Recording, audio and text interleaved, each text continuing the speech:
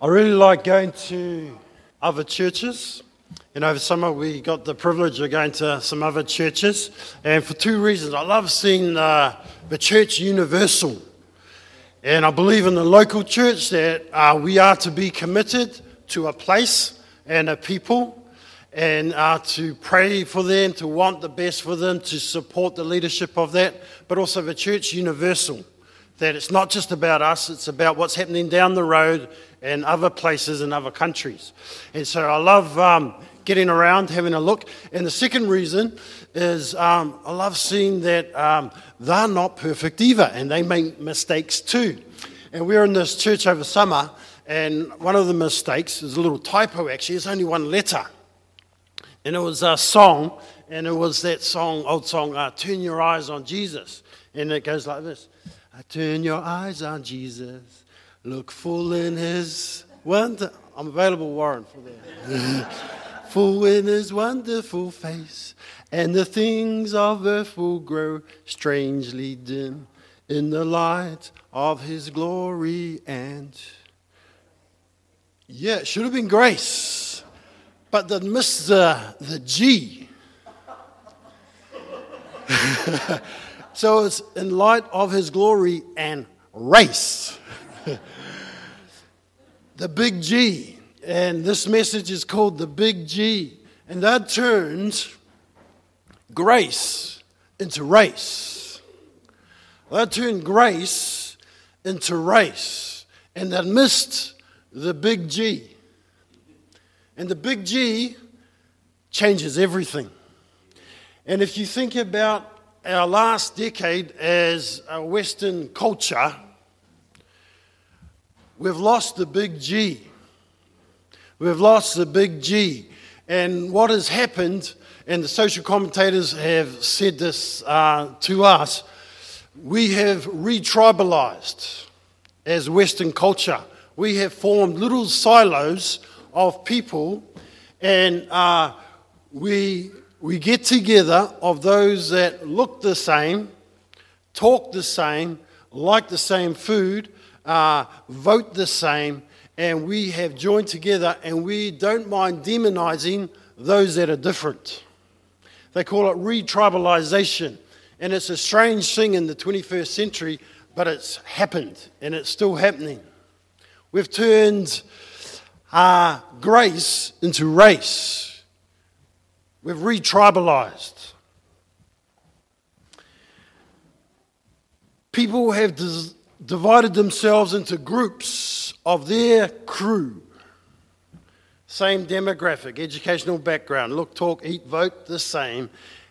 Yeah. Re-tribalization. And Jesus saw the potential of this in all of us 2,000 years ago. Luke 14, verse 12 and following. And he said this thing as he went to a party. When you go to a party, he did what we all do. You have a look around to see who's there. And you know, most of the time, it's predictable. If you know the host, you know who's going to be there, right? Whatever the party is. Oh, yeah. It's that. It's that crew. It's them.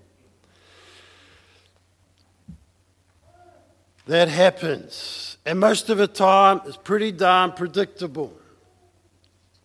And Jesus was invited to a party, and it was the crew. They were there. They were like him. And Jesus said this: when you go to a luncheon or a dinner, you don't invite your crew. This is what you do. You invite your crew, your friends, your relatives, and neighbors. And Jesus suggests this: when you have a party or a barbecue, or you go camping or go to the beach, why not invite those that are not your crew? Those that are not your crew, maybe different color, age, stage, different political parties, socio-economic status, like different sports and hobbies. And it's going to be kind of awkward, and they may not invite you back, but you will be repaid at the resurrection of the righteous. You will be repaid at the resurrection of the righteous, because the righteous break out of their crew. Because the crew is really all about you. But when you invite people that are not like you, it's about them and it's about him. And if you think inviting your crew is not a problem, you think about Jesus when Jesus got the most upset. This is not the Jesus with the lamb around his neck. This is the angry Jesus. And when did Jesus get most upset? In the temple. Really upset. Made himself a whip. Turned over the tables. Chased people out. Says this in Mark 11, also the other three Gospels. He says this, my house will be called a house of prayer for all nations. My house will be called a house of prayer for all nations. All crews, not just the ones like you. Ka kia toko whare, he whare inoi mō ngā tauiwi katoa. For all nations. And tauiwi, used by the New Zealand translators, the word actually means strangers. My house will be a house of prayer for all strangers. The original Greek word is ethnisin, where like ethnos. And nations there is not political nations, it's ethnic nations. Strangers, ethnic varieties. He whare inoi mō ngā tauiwi katoa. And so as disciples of Jesus, we look at things not from the perspective of race, not my tribe, my crew, my demographic, but from the perspective of grace. The big G is there. From the perspective of being part of a covenant community that know what it is to have the promise of God, the forgiveness of God, the hope of God, the unrelenting love of God. It's about grace, not race. Grace means God's unmerited generosity to us, and it culminates in the person of Jesus and his sacrifice on the cross. We're going to celebrate that later. And grace of God changes the way we look at all things. And Jesus said, end of the book, behold, I make all things new. Grace makes all things new. We look at all things in a new way. Last 3 weeks, we looked at who Jesus is. And today we're going to look at who we are. Who we are. Let's pray. Lord, as we continue to open up your word today, that you would speak to us in whatever way you will. Amen. 1 Peter chapter 2 verse 9 says this. 1 Peter 2 verse 9. Who are we? But you are a chosen people, a royal priesthood, a holy nation, a people for God's own possession, to proclaim the virtues of him who called you out of darkness into his marvelous light. Ko koutou ia, he iwi whiriwhiri, he tohu ngā tanga kingi, he iwi tapu, he iwi kua riro pū mai mate atua. Hei whakapuaki i ngā pai o te kaikaranga i a koutou, i roto i te pauri ki tōna marama whakamihoro, miharo. You are a chosen people. You are a chosen people. You are a chosen people. In other words, people of a divine calling, divine promise, a covenant people. People of a treaty. People in a treaty-type relationship with God. Covenant people. Covenants and treaties are actually taken really seriously in the Bible. Treaties are taken really seriously in the Bible. Amos chapter 1 verse 9. This is what the Lord says. For 3 sins of Tyre, even for four, I will not relent, because you sold whole communities of captives to Eden, disregarding a treaty of brotherhood. Really, really, really interesting broken treaty in the Bible is found in the Old Testament. Joshua 9. Joshua and the Israelites, they inhabit the promised land. Moses had brought them there. Moses doesn't go in, but Joshua takes the people into the promised land.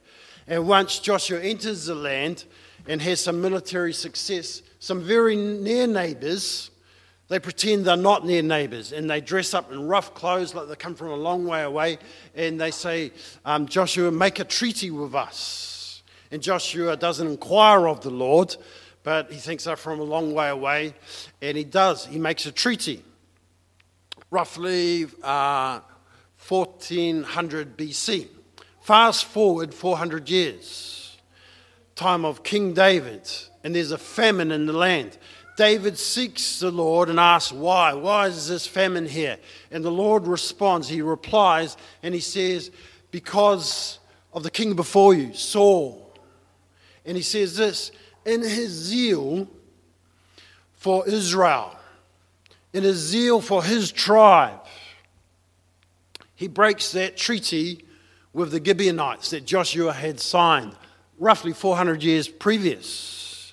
And David says, what shall we do? And they say, give us 7 of Saul's descendants. They get 7, they impale them on a hill called Gibeah. And the famine stops. Rain falls after 3 years of famine. See, treaties are important to God, even imperfect, blood-soaked, broken treaties. They're important to God. And we are a treaty people. We're a covenant people. That's who we are. We're not consumer people. We're not about consuming the goodies, getting the stuff. You know, consumer people tend actually to use people. It turns people into objects. Amos says, you sold whole communities into slavehood. But we're not consumer people, we're covenant people. In the desert, the people of God, they keep getting that mixed up. Exodus 16. They complain to Moses, and they say, back in Egypt, we had pots of meat. Numbers 11. We remember the fish we used to eat in Egypt for nothing. The cucumbers, the melons, the leeks, the onions, and garlic. Woo. Consumers. We're not consumers, we're covenanters. And in the desert, the people of God keep getting that mixed up. They were not consumers, they're supposed to be covenanters. And so God had to keep reminding of what they were. Exodus 16, verse 4. Exodus 16. Then the Lord said to Moses, I will rain down bread from heaven for you. The people are to go out each day and gather enough for that day. In this way I'll test them and see whether they will follow my instructions. On the 6th day, they are to prepare what they bring in, and that is to be twice as much as they gather on the other days. So Moses and Aaron said to all the Israelites, in the evening you will know that it was the Lord who brought you out of Egypt, and in the morning you will see the glory of the Lord, because he has heard your grumbling against him. Who are we, says Moses and Aaron, that you should grumble against us? Moses also said, you know it was the Lord. You know that it was the Lord when he gives you meat in the evening and all the bread you wanted in the morning, because he has heard your grumbling against him. Who are we? You're not grumbling against us, but against the Lord. Who are we? Who are we? Asked Moses and Aaron. You're not consumers. We are not your caterers. You're meant to be covenanters, and we're mere conduits of the Lord.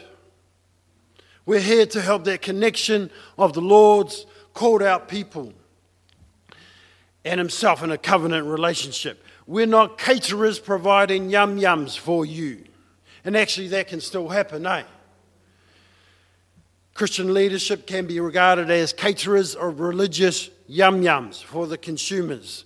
But actually, biblically, when you look at it, Christian leadership is more akin to a trainer than a caterer. Ephesians 4:12. The gifts were given to prepare God's people for works of service. I don't think this is a slide. The gifts were given, Ephesians 4:12, to prepare God's people for works of service so that the body of Christ may be built up. That's why the gifts were given, not as yum-yums, but to prepare God's people for works of service so that the body of Christ may be built up. We're not caterers. We're not caterers, we're covenanters. So how does that relate to 2021 Aotearoa, 181 years after the signing of the Treaty of Waitangi? You know, back then, both parties were pretty familiar with treaties and covenants. Māori had gone through this incredible short period of Christian conversion. I remember I did history, my first degree was history, and I remember reading a journal of a missionary, and he was really down, depressed. And he wrote this: I think this place is going to be like the Muslim lands. There will be no turning to Jesus. That's what he thought. Late 1820s, that began to change. And I think the first baptism recorded was about 1825. And then there was this incredible switch that the secular historians do not understand. They don't understand why it was so powerful. But it was the Lord. So, as people in the far north came to the Lord, Ngāpui, they released their slaves of other tribes. The slaves would come back to other lands, to the back home, including the East Coast. And one of them from the East Coast, his name was Piripi Taumata Akura. He started preaching. Ngāti Toa were getting ready to go to... Ngāti Toa. Ngāti Toa was from Wellington. Here, Ngāti Porou, were getting ready to go to war against Bay of Plenty. Be careful. And Taumata Akura said, he tried to stop them, but he said, okay, if we're going to go to war, we're going to fight in a Christian way. There'll be no eating of our enemies. We won't fight on Sunday and some other things. And they say that the chiefs that obeyed that were not killed, and those that didn't were killed. Miraculous. That helped turn Ngāti Porou to Jesus. And the other thing, really big thing was utu. That previous to that, utu of revenge was so prevalent. The tribes felt there was no way out of it.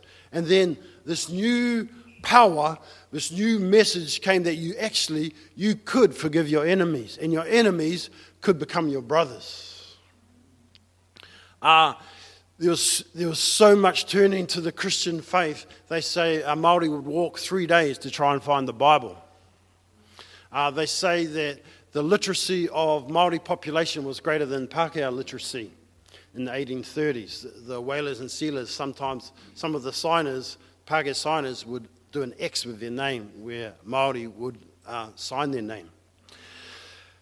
And so that led on to the treaty. Missionaries were right at the front of it. Christians were right at the front of it. Māori Christians right at the front of it. Monty Suta, historian here, said that those that didn't have Bible, couldn't get a Bible, they would get big leaves and come to church as if they were Bibles. And us, as Bible-believing Christians, we are actually spiritual descendants of the creators and signatories of the Treaty of Waitangi. That is us. That if a treaty belongs to anyone, it belongs to us. Because we're people of the covenant. We are people of the treaty. We're people of the Word of God. We're people of the Spirit of God. If anyone, it belongs to us. We get it. So what did the treaty say? We'll throw up that. The meaning of the English treaty version was not exactly the same as the meaning of the Māori translation. Anyone who's learned other languages will know that. You don't always get word for word. Article 1, in Māori it gave Queen Victoria governance over the land, while in English it gave her sovereignty over the land, which is a stronger term. Article 2, the Māori version guaranteed chiefs te tino rangatira tanga, chieftainship over their lands, villages and treasured things. It also gave the Crown a right to deal with Māori in buying land. The English version gave chiefs exclusive, undisturbed possession of lands, forests, fisheries and other property. Also gave the Crown an exclusive right to deal with Māori over buying land. If you want to know more, Siosi, big guy Siosi who comes here, he's a treaty lawyer, I think. He'll be able to put you right. Article 3, both versions gave Māori the Queen's protection and the rights of British subjects. It's often talked about as the 3 Ps to get your head around it. The 3 Ps as the principles of the treaty: partnership, participation and protection. And this underpins the government and Māori under the Treaty of Waitangi. It's about covenant. Covenant as a Hebrew word is berit, and it has these concepts in it of promise. It's a divine promise from God.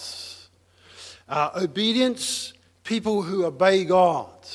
So even though God makes the covenant, the people are expected to obey it. And community, berit, covenant is made with a people, not individuals. So as people of covenant, we deeply understand a treaty of all people. We get it. And covenant is not just horizontal, it's a triangle. It's a divine triangle. You know, berit is actually a word used for marriage as well.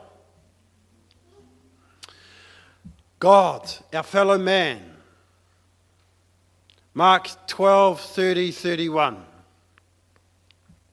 Jesus said this: love the Lord your God with all your heart, with all your soul, with all your mind, with all your strength.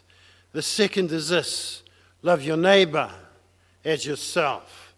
There is no command greater than these.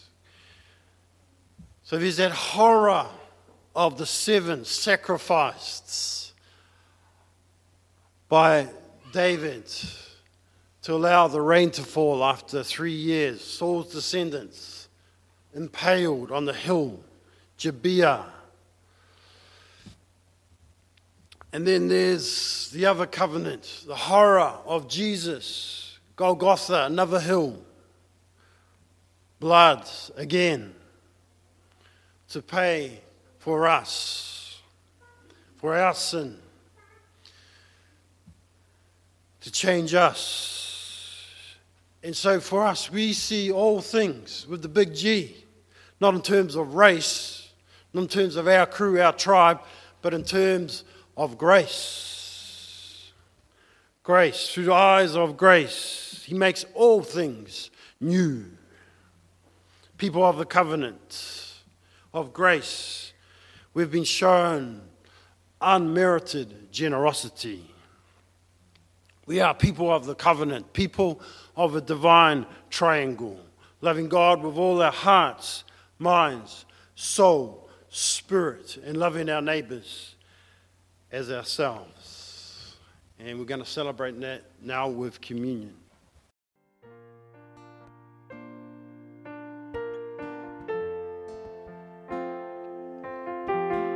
I'll just pray to finish. Come up or pray where you are, whatever you are. Thank you for these people, Lord. Thank you for your called out people. I want to bless them today. We bless them today in your mighty name. Blessing of the Lord Jesus Christ be upon you. Mā te mana ki tia o te atu, ki a koutou katoa. Yes. Yeah. Bless them, Lord. Bless them. Bless your people. Yeah.